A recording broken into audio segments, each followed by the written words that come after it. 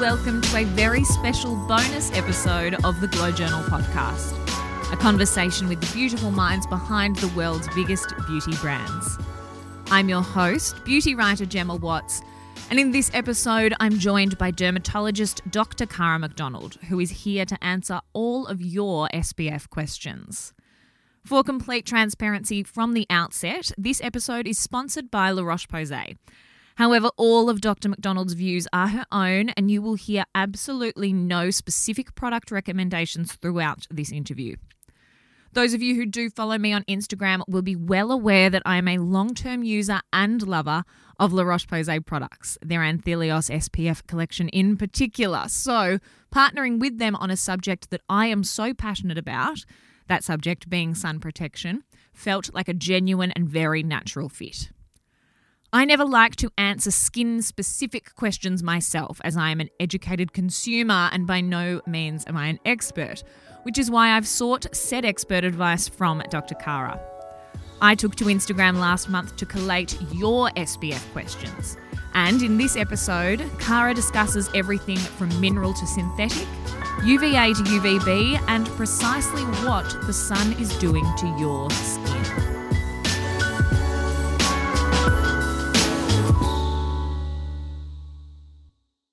So we know that the sun can do all sorts of things to the skin. So I want to start there and then, we'll get into the specifics. So perhaps we should start with tanning. What is a tan? Sure. Well, I think to understand exactly what a tan is, it helps to just be able to visualise the skin. Mm-hmm. So I like to explain the way the skin is it's a little bit like having a brick wall of cells. Right. And those cells that make up your brick wall are neat, perfectly laid bricks if they're undamaged cells. Mm-hmm. And along the bottom layer of your brick wall, you'll have small, like little pebble type cells. Right. And they just sit along the bottom layer, and that's what we call melanocytes. So they are actually the cell that produces the pigment that results in a tan. Underneath your brick wall is where your collagen and your elastin and your dermis sits, okay? Mm-hmm. And that's also where your blood vessels and your nerves and so on are. So I like to think of that as the foundation of the skin below your brick wall. Mm-hmm. So when you get exposed to the sun, it's actually the melanocytes that activate. Right. And they actually produce a pigment that then fills up those bricks with some sort of colour. And then that acts to shade all that bottom layer of the skin. Mm-hmm. So it will shade the melanocytes, but it will also shade the basal layer of the brick wall, mm-hmm. which is where our cells divide. So they're the ones that really need protecting, because they're the ones that, if they divide, they could become cancerous. Right. So a tan basically is pigmentation that's produced by the melanocytes, but it fills up or it enters the other cells to shade the deeper layers of the skin. Mm-hmm. And there's basically two types of tanning. One is that increased pigmentation that's produced, and the other, and that's mostly by UVB. But UVA also increases your tan by darkening the pigment that's already there. So it actually oxidizes some of the pigment that was already produced and sits in those cells naturally, Mm-hmm. which is the pigment that gives us our skin colour. Yeah. And so that can darken literally in hours, and that's why after being in the sun you can look brown, instantaneously. Mm-hmm. And then, but that will also fade faster because those cells are higher up in the skin. Yeah. The new pigment that's produced will fill up those cells over a couple of days, and that's why you'll get a tan as well that comes out more slowly. Right. I hear, even amongst my friends, they'll say, oh, we may as well just wear sunscreen because you can still get a tan through it. Is that true? And if you are getting a tan through your sunscreen, does that just mean the SPF's not high enough? Yes and no. So there's a few reasons. No sunscreen gives you 100% block of UV light. Right. So you are always going to get a little bit of UV through any sunscreen or any sun protection, unless it's a complete sort of blackout clothing type protection. Mm-hmm.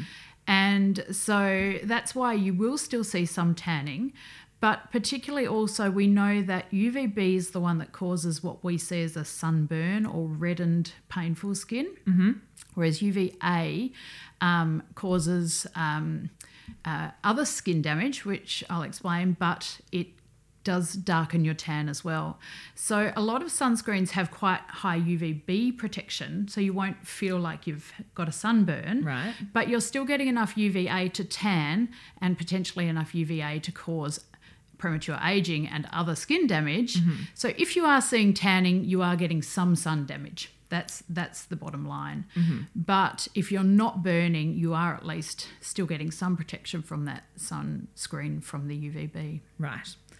On that note, we're seeing a lot of tanning oils that claim to have SPF in them. Things like, tan, but the safe way.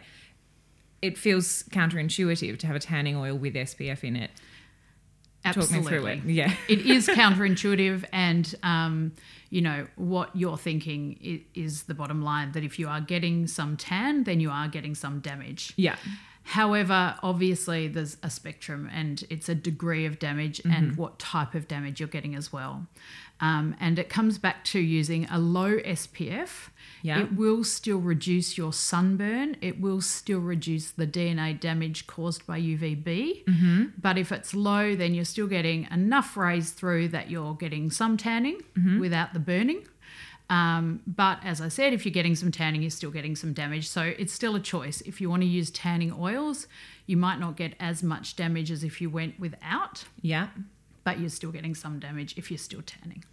You've sort of touched on this already, but very top level, what is sunburn?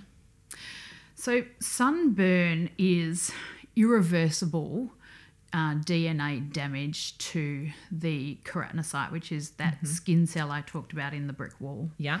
And when that DNA gets damaged, the body detects that as a bad thing because it's going to become a cancerous cell down the track, or potentially immediately. God, our bodies are clever. We are very clever. And so it's the body that then kills off those cells by a mechanism we call apoptosis, which is killing your own cells because they're damaged or there's something wrong with them. And so the pain, the redness, the inflammation that we get is the body's reaction to the DNA damage that the sun has caused. So it's a radiation burn, damages the DNA, and your body will actually destroy those cells, and hence the blistering, peeling, and so on that we see that after awful sunburn. feeling. We know that sun exposure can lead to aging of the skin in as little or as great detail as you wish. Can you talk me through this process? Yeah, absolutely. I think there's multiple different mechanisms by which the sun ages us. And so the way I like to think about it is, first of all, divided up into UVB and UVA, which are the main types of radiation from the sun that cause premature aging. And we've always known that UVB causes, for a long time we've known that it causes skin cancer, DNA damage to the cells. So it penetrates to a depth really where the bottom of that brick wall is, the bottom of your skin cells, and that's where the cells divide. And if you cause DNA damage there, down the track, those cells will be abnormal. They'll be more likely to become a cancerous cell because you've got this baseline DNA damage that down the track, each time they divide, they can mutate further. So UVB causes DNA damage, but UVA penetrates deeper than UVB. And so most UVA penetrates more down into that dermis layer, which is underneath your cellular layer. But it does actually cause premature aging and increases your risk of skin cancer as well. And UVA is probably more relevant in premature aging because it causes more damage to the collagen. It makes collagen disappear faster by activating the enzymes that damage collagen. It decreases the immunity in the skin, which subsequently increases our risk of skin cancer, as well as causing premature aging through inflammation. And as well as that, it increases these reactive oxygen species, which is the oxidative damage in the skin. And that causes premature aging, as well as increases our risk of skin cancer as well. Right. So it's actually been relatively recently that we've realised that just because you're not getting a sunburn reaction that's killing off those cells, you are still getting a fair bit of damage from UVA and certainly a lot of premature aging. as well. That's so important to know, because I have so many friends who will say, oh, I don't burn in the sun. And I'm like, oh, okay. Yep. Well, sure. That's just one. Lucky part you. of it. Yeah. You've got less risk of skin cancer, but you're going to age just as quickly as the rest of us. So you've talked about how this can increase our risk of skin cancer. Yes. What is melanoma, and what role does the sun play in its development? Okay, well, melanoma is one type of skin cancer that we get. And broadly speaking, there's two main types of skin cancer. So we group them as melanoma and non-melanoma skin cancer, right?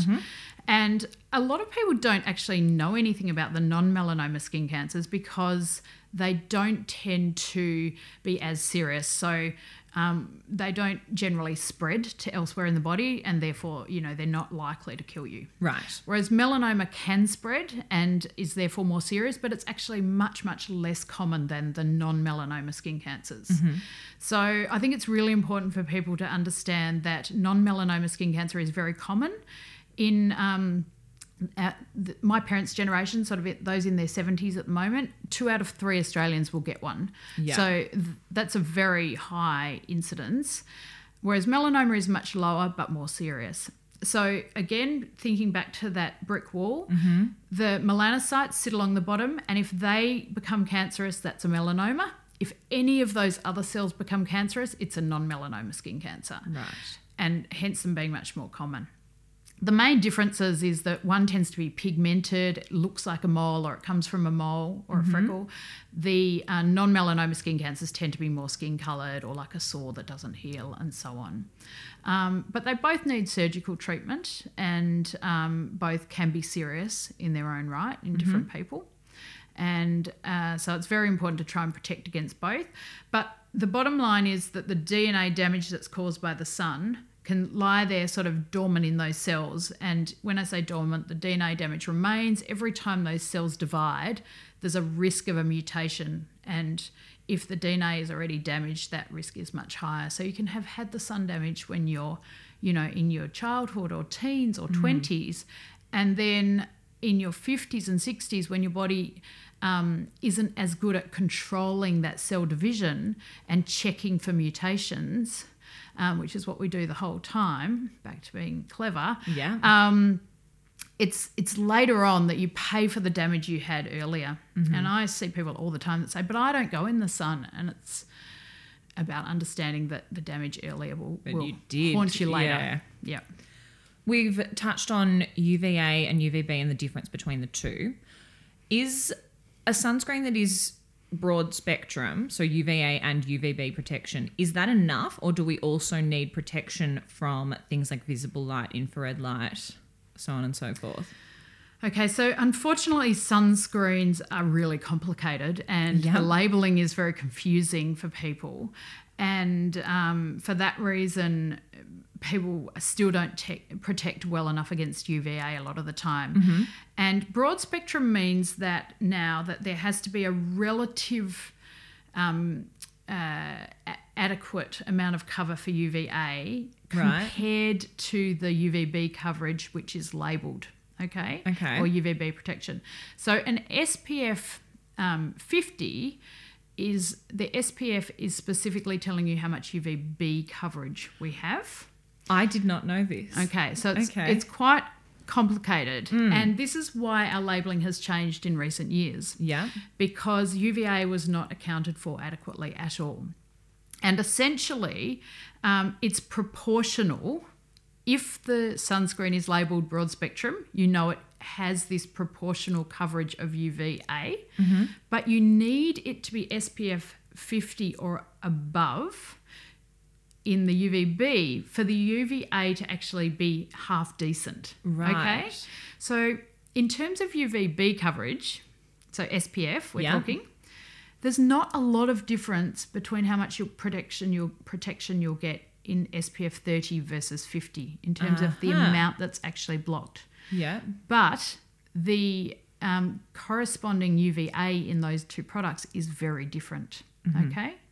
So the bottom line is you want SPF labelling over 50 so that you know you've got adequate UVA, and it needs to be labelled as broad spectrum. So it needs to be SPF 50 and broad spectrum to know that you've got enough UVA coverage in there. And that's because there's no standardised way to label UVA coverage. Right. So we're relying on these terms that indicate it's in there rather than knowing exactly how much is there. Does that make more sense? Yes, it does. Well, I got a lot of questions from people asking about, you know, someone had read that SPF 45, for example, she read that it protects against 98% of UVB rays. So, you know, what's the difference between the levels of SPF? But that's, now you've explained it. Until a few years ago, we only labelled in Australia to SPF 30 plus. Do you remember that? And the reason that is because it was shown that consumers think that if it's SPF 100, they're invincible. Okay. Yeah. And so even though we did have some sunscreens that are SPF 100, it was thought that it was best to only label to 30 plus, because we wanted the message that you still need to be careful, you still need to reapply, you still need to not consider this as the be all and end all of all sun protection. Whereas you give someone a SPF 100, which can be labelled overseas as that, and they think, wow, you know, I don't have to do anything else. I can sunbathe all day with this on. Right. So we used to only label to 30, but then it was appreciated how important UVA is. And it was realised that in a 30, there's a huge difference between SPF 30 and SPF 50 in terms of what UVA can be in there. So now we can label to SPF 50 plus, and if it's 50 plus, it means it's actually at least 60, not 50. Yeah. And if you've got 50 plus, your UVA is pretty good so long as it's broad spectrum. I feel like a light bulb's just gone off above my head, because I keep saying to people, use 50 plus, but I have no idea why. No. The reason is because now you'll have good UVA and now you won't age as quickly. Amazing.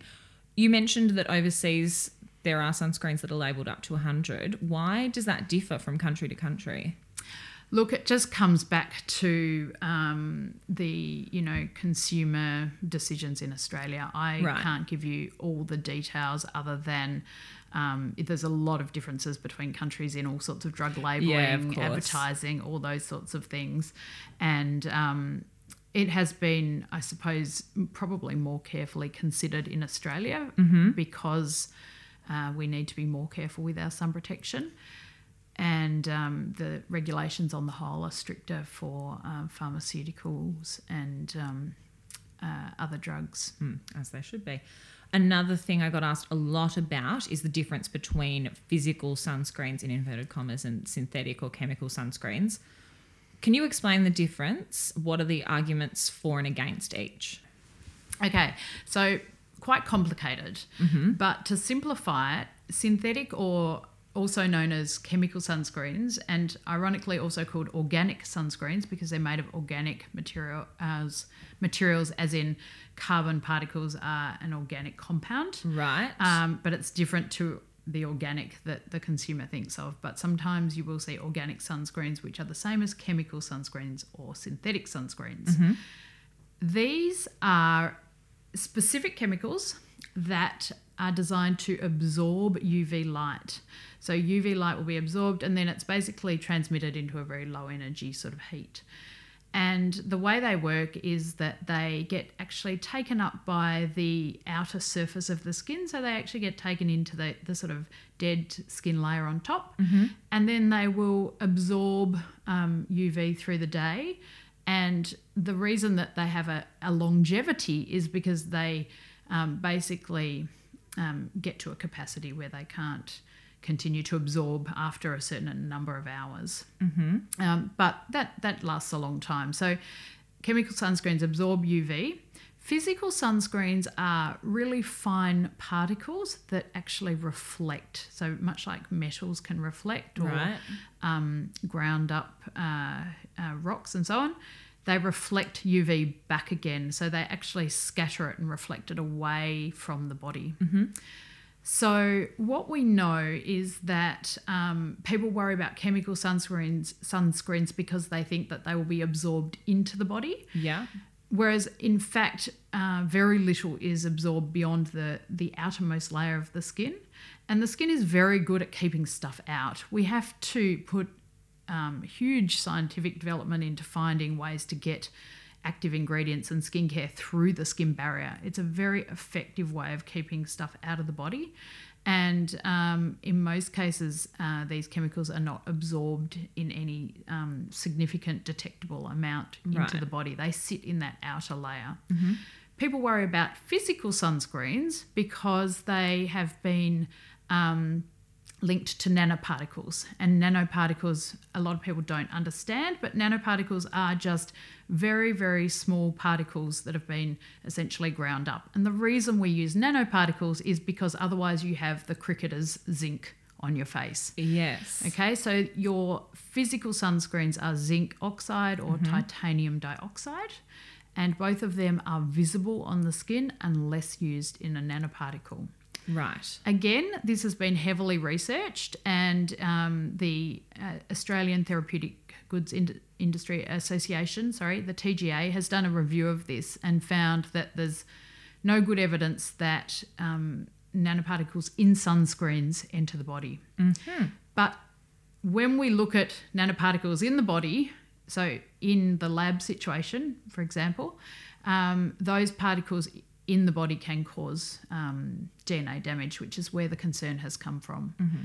But again, they don't seem to penetrate through the skin. So neither of these sunscreens should actually enter the body. They both act on the surface.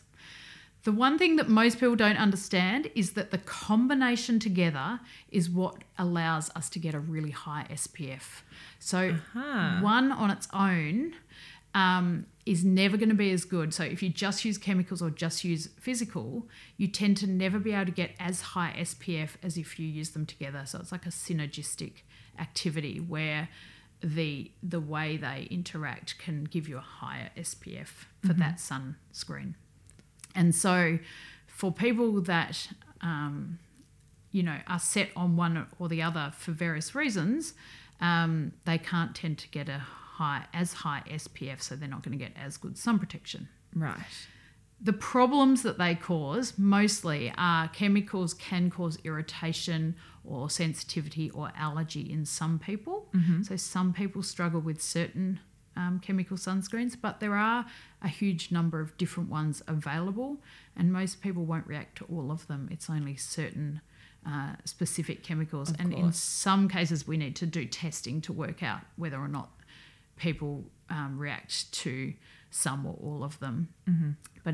But for people that have very sensitive skin, often they lean towards the physical blockers, right? Because they feel like they're less irritating. Mm-hmm. Yeah, I got a question about nanoparticles, and I read it and went, I have absolutely no idea what this is about, but you've answered that. So great, fantastic. You mentioned at the very beginning there, you mentioned organic and how people see the word organic and their mind goes elsewhere. There's obviously a difference between organic and natural. We don't have to go into that. But is there such a thing as a truly natural, in inverted commas, SPF? Mud. It's okay. Very good. Yeah. Looks fantastic as well. It sits beautifully under makeup. Clothing is very, natural. Mm-hmm. But in terms of commercially available sunscreens, no. Okay. So we've got to live in a box, really. Well, what's your definition of natural? I mean, this unfortunately has no definition in skincare. Exactly. It's a marketing term. Mm-hmm. It's not, if you look at what it means for most people that use it, it contains some ingredients derived from natural sources. Yeah. It's so vague that you could put that on anything. You can put it on anything. And that's why, when people say I want something natural, in most cases they have no idea what they actually want because they don't understand that natural doesn't really mean anything. And, one of the most natural things you can find is petrol that comes straight out of the ground, but I wouldn't put that on my face. Wouldn't have thought so. No. So it's actually about looking for things that don't cause problems. And sometimes they are very, very carefully formulated over, many years to be completely safe, not penetrate, not cause irritation, not cause allergy. And they've had so much science put into them to make sure they do all those things that, of course, they're not natural, whereas something that's completely natural might cause all sorts of problems. So it depends on that person's skin, and when they say natural or organic, what they really are after, whether it's they want something safe, which is what most people actually mean, or whether, you know, they want to not use anything. I think, you know, we talk about how natural is so vague, but I think the same goes for a word like chemical. People hear chemical and they panic, but really that encompasses just about everything. Just about everything. It does encompass everything. Yeah. You know, everything we eat is a chemical. Everything we, you know, use. And that's why, you know, the terms have been unfortunately confused. Yes. That's putting it various very, reasons. very diplomatically. Yeah. Speaking of sunscreens causing problems, a listener has asked, what do I do if every sunscreen I've tried breaks me out? Okay. Common complaint, and in most cases it's actually an irritant reaction, not true acne. They can look very similar, but it could be acne for some people. And an irritant reaction can look like little bumps on the skin or little sort of tiny little pimples, or more of a rash, sometimes itchy. There's different kinds of reactions to sunscreen. So irritant, like I mentioned, acne, which is from blocking the pores or often from inflammation. And thirdly, there's true allergy. An allergy tends to give you an itchy rash. So it tends to be a bit different. It really needs to be taken back to the drawing board to work out what sort of reaction they're getting. And as I said, the most common one is irritant. So we look for sunscreens that have the least irritants as possible. And fragrances are irritating. So fragrance-free, look for low allergy or hypoallergenic formulas. Non-comedogenic, meaning they don't cause acne formulas. And so those sunscreens that are specifically formulated for sensitive skin tend to stop people from breaking out. Right. But if I've got someone that feels that they've tried a whole lot and they continue to get breakouts, first of all, I'll get them to just test small areas at a time with the sunscreens that I feel are most likely safe. And if we're still struggling, we can send them for a type of testing called patch testing to see whether they're truly allergic to specific chemicals that can be in sunscreens or creams, like preservatives, fragrances, sunscreen ingredients. And if we can actually define what they might be allergic to, we can often find a sunscreen that they're not allergic to. Amazing. But there's lots to work out before we can always go to the right one. experts is the answer. Go and say dermatologist. Let's talk about applying our SPF. Yep. Do we need to leave time in between applying our sunscreen and exposing our skin to the sun?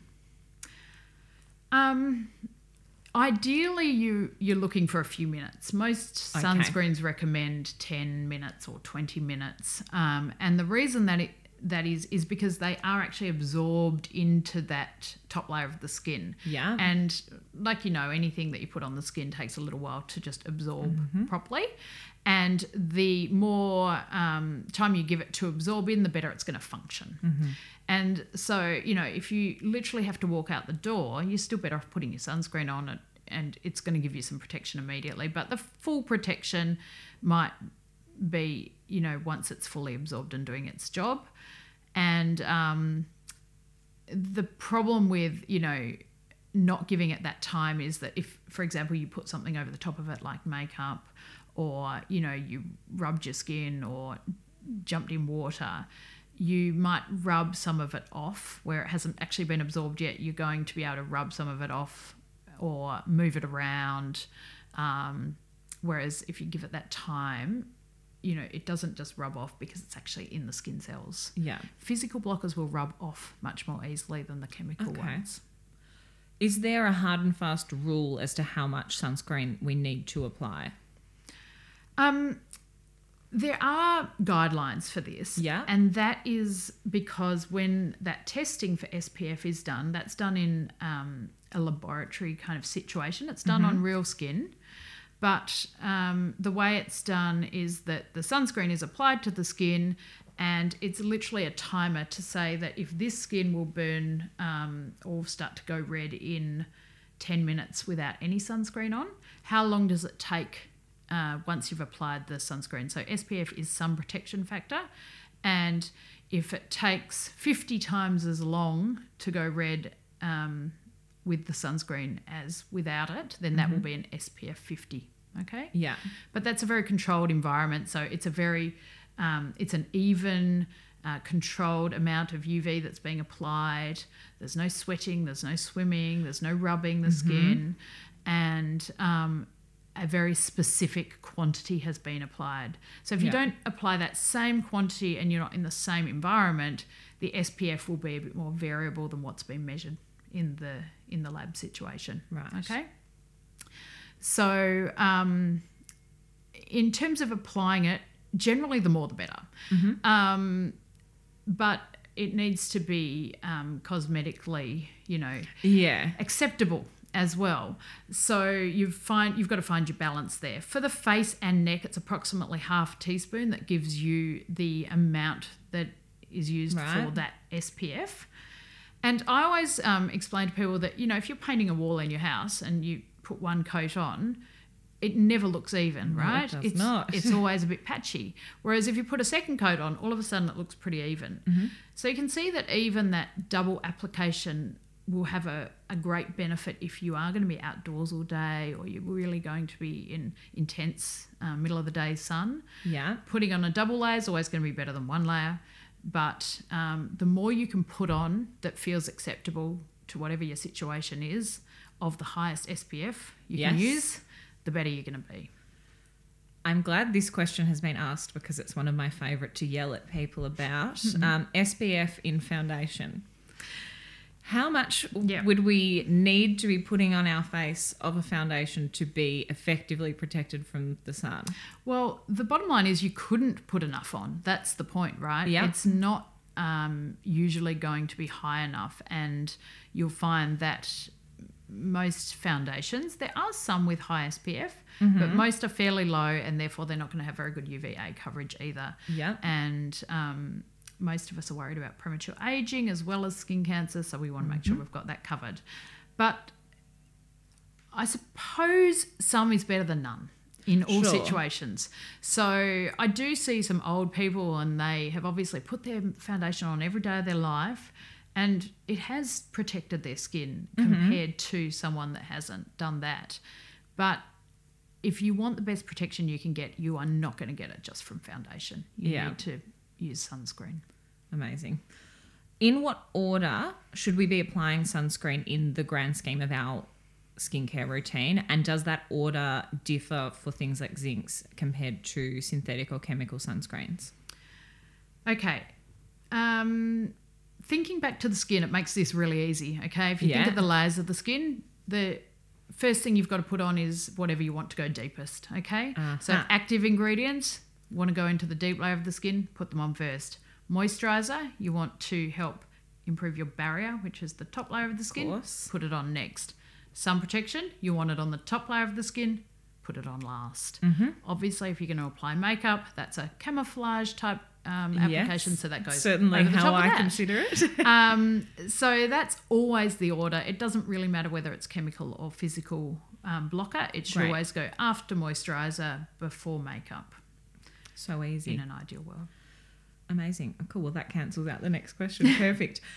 For how long, this is, I imagine, similar to the question I asked before, but how long should we wait in between applying our sunscreen and then applying our foundation or primer or whatever's next? Yeah, so just giving it that few minutes to absorb properly is going to prevent you from then rubbing it off in sections as you apply your makeup. Yeah. And it depends, again, what sort of makeup you're using, whether that has SPF in it as well, how much you're rubbing it, buffing it, and how you're applying it. But if you can give it a few minutes to absorb, I always like to explain what I do, which is put my sunscreen on, and then I'll do stuff like my eyeshadow and eyebrows and things that you can do before. I know some people prefer not to your foundation, but it gives that skin a few minutes to absorb the sunscreen properly, then put my foundation over the top. What kind of sunscreen should we look for if we want to avoid a white cast in flash photography? So the white cast is usually due to those reflective sunscreens, okay? So your physical blockers which will reflect light, and so with a flash it will reflect the light back at you. Yeah. And so what you need to use is chemical sunscreen without a physical blocker. Perfect. Hypothetically, if we only apply our SPF first thing in the morning, how long will it last? Well, if you go back to that sun protection factor, your SPF, and you've got 50 plus, which means that you've got SPF 60 coverage or higher, you're looking at 8 to 10 hours in ideal laboratory conditions. Yes, that's the thing. So, which is not real life. However, it's certainly fairly long-lasting protection. And if you're not sweating or swimming or rubbing it off, you do get reasonably good coverage all day. And the reality is that most women are not going to take off their makeup, put sunscreen on and reapply their makeup during the day. Well, I had a lot of people ask how would they reapply it during the day. It's just not reality. It's not realistic. So that brings me back to use the best sunscreen you can. Yeah. Okay. And often people do ask me which sunscreen, what brands, and so on. It's the sunscreen that is the highest SPF that sits on your skin well for the day, that's not too expensive, because you don't want expensive sunscreen that you're like, oh, I'll just use a few drops because I want this to, I'll save it for a special occasion. Yeah. I mean, the sunscreen is the one thing that you do not want to skimp on. So I would far prefer people use an affordable sunscreen that they can, so long as it's got the right SPF, but that they can use enough of it and get that great layer up front. And then you will get, pretty good coverage. I certainly don't reapply during the day unless I'm outdoors during the day, and of course I will. If I have two kind of days. I have a normal day where I'm going to put it on once and I'll tend to wear makeup. If I know I'm going to be outdoors for the day, outdoors in the middle of the day, I will make sure I use some sort of makeup and sunscreen that I can reapply, like a tinted sunscreen instead of putting makeup on. And worst case scenario, like, you're going to the races or something, you're never going to reapply your sunscreen in the middle of the day.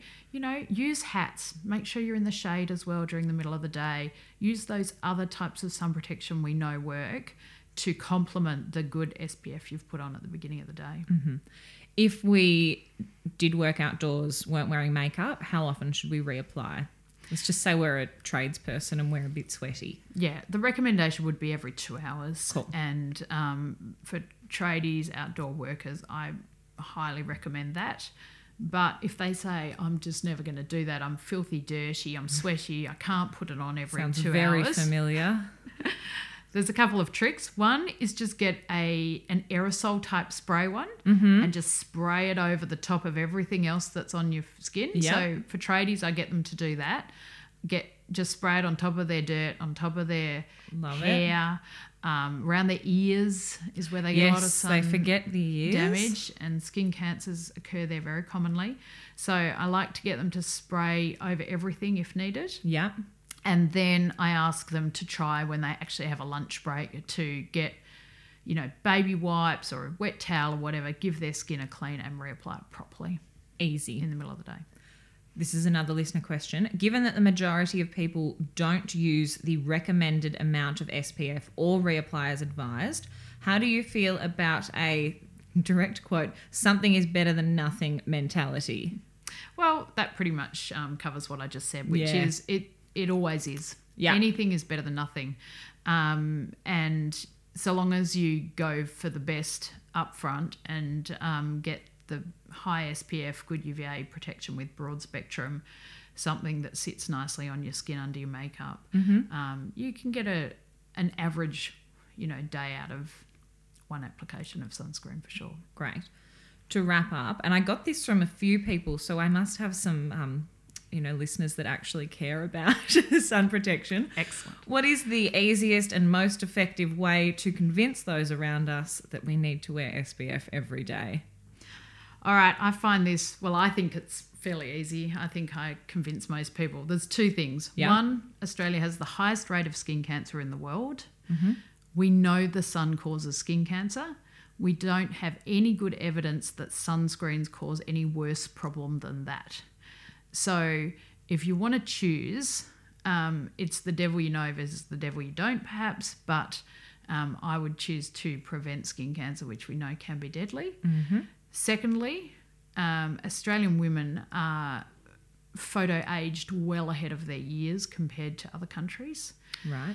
So one study has shown that we can be aged about 20 years older than most European or overseas women at the same age, and that's due to sun damage. So we also know that the sun causes premature aging. So we know it causes skin cancer, we know it causes premature aging. It comes down to a choice. Which one do you want? Sun protection or those two things? As well as that, I try and overcome the barriers, which are, it causes irritation. I just don't have time. I don't like the feel of it. I just don't have time. It's a personal favourite. So it's about making it routine, making it every day. One of the biggest ones I get is that, I'm not out in the sun. I don't go out in the sun. I don't need sun protection. So I do like to explain that UVA is there 365 days of the year. It's fairly consistent. Even if you're not burning, even if you're not outdoors for more than a couple of minutes, walking to your car, hanging out the washing, going to the supermarket, you can still be exposed to enough UVA to age prematurely and potentially get skin cancer down the track. So don't worry about the weather. Don't worry about what time of the year it is. Don't worry if you can't reapply during the day. Just put it on once a day when you brush your teeth and you will be a lot better off in 10, 20 years' time than you will be otherwise. That was dermatologist Dr. Cara McDonald, who you can reach via completeskinspecialists.com.au or on Instagram at completeskinspecialists or at drcara_dermatologist. You can discover more about La Roche-Posay, including my beloved Anthelios range, at laroche-posay.com.au or on Instagram at larocheposay_AUNZ. To read this interview, you can visit glowjournal.com, and for more beauty news, you can find me on Instagram at gemkwatts or at glow.journal. If you liked this episode, please do not forget to subscribe, rate, review, and share so other beauty lovers can find us.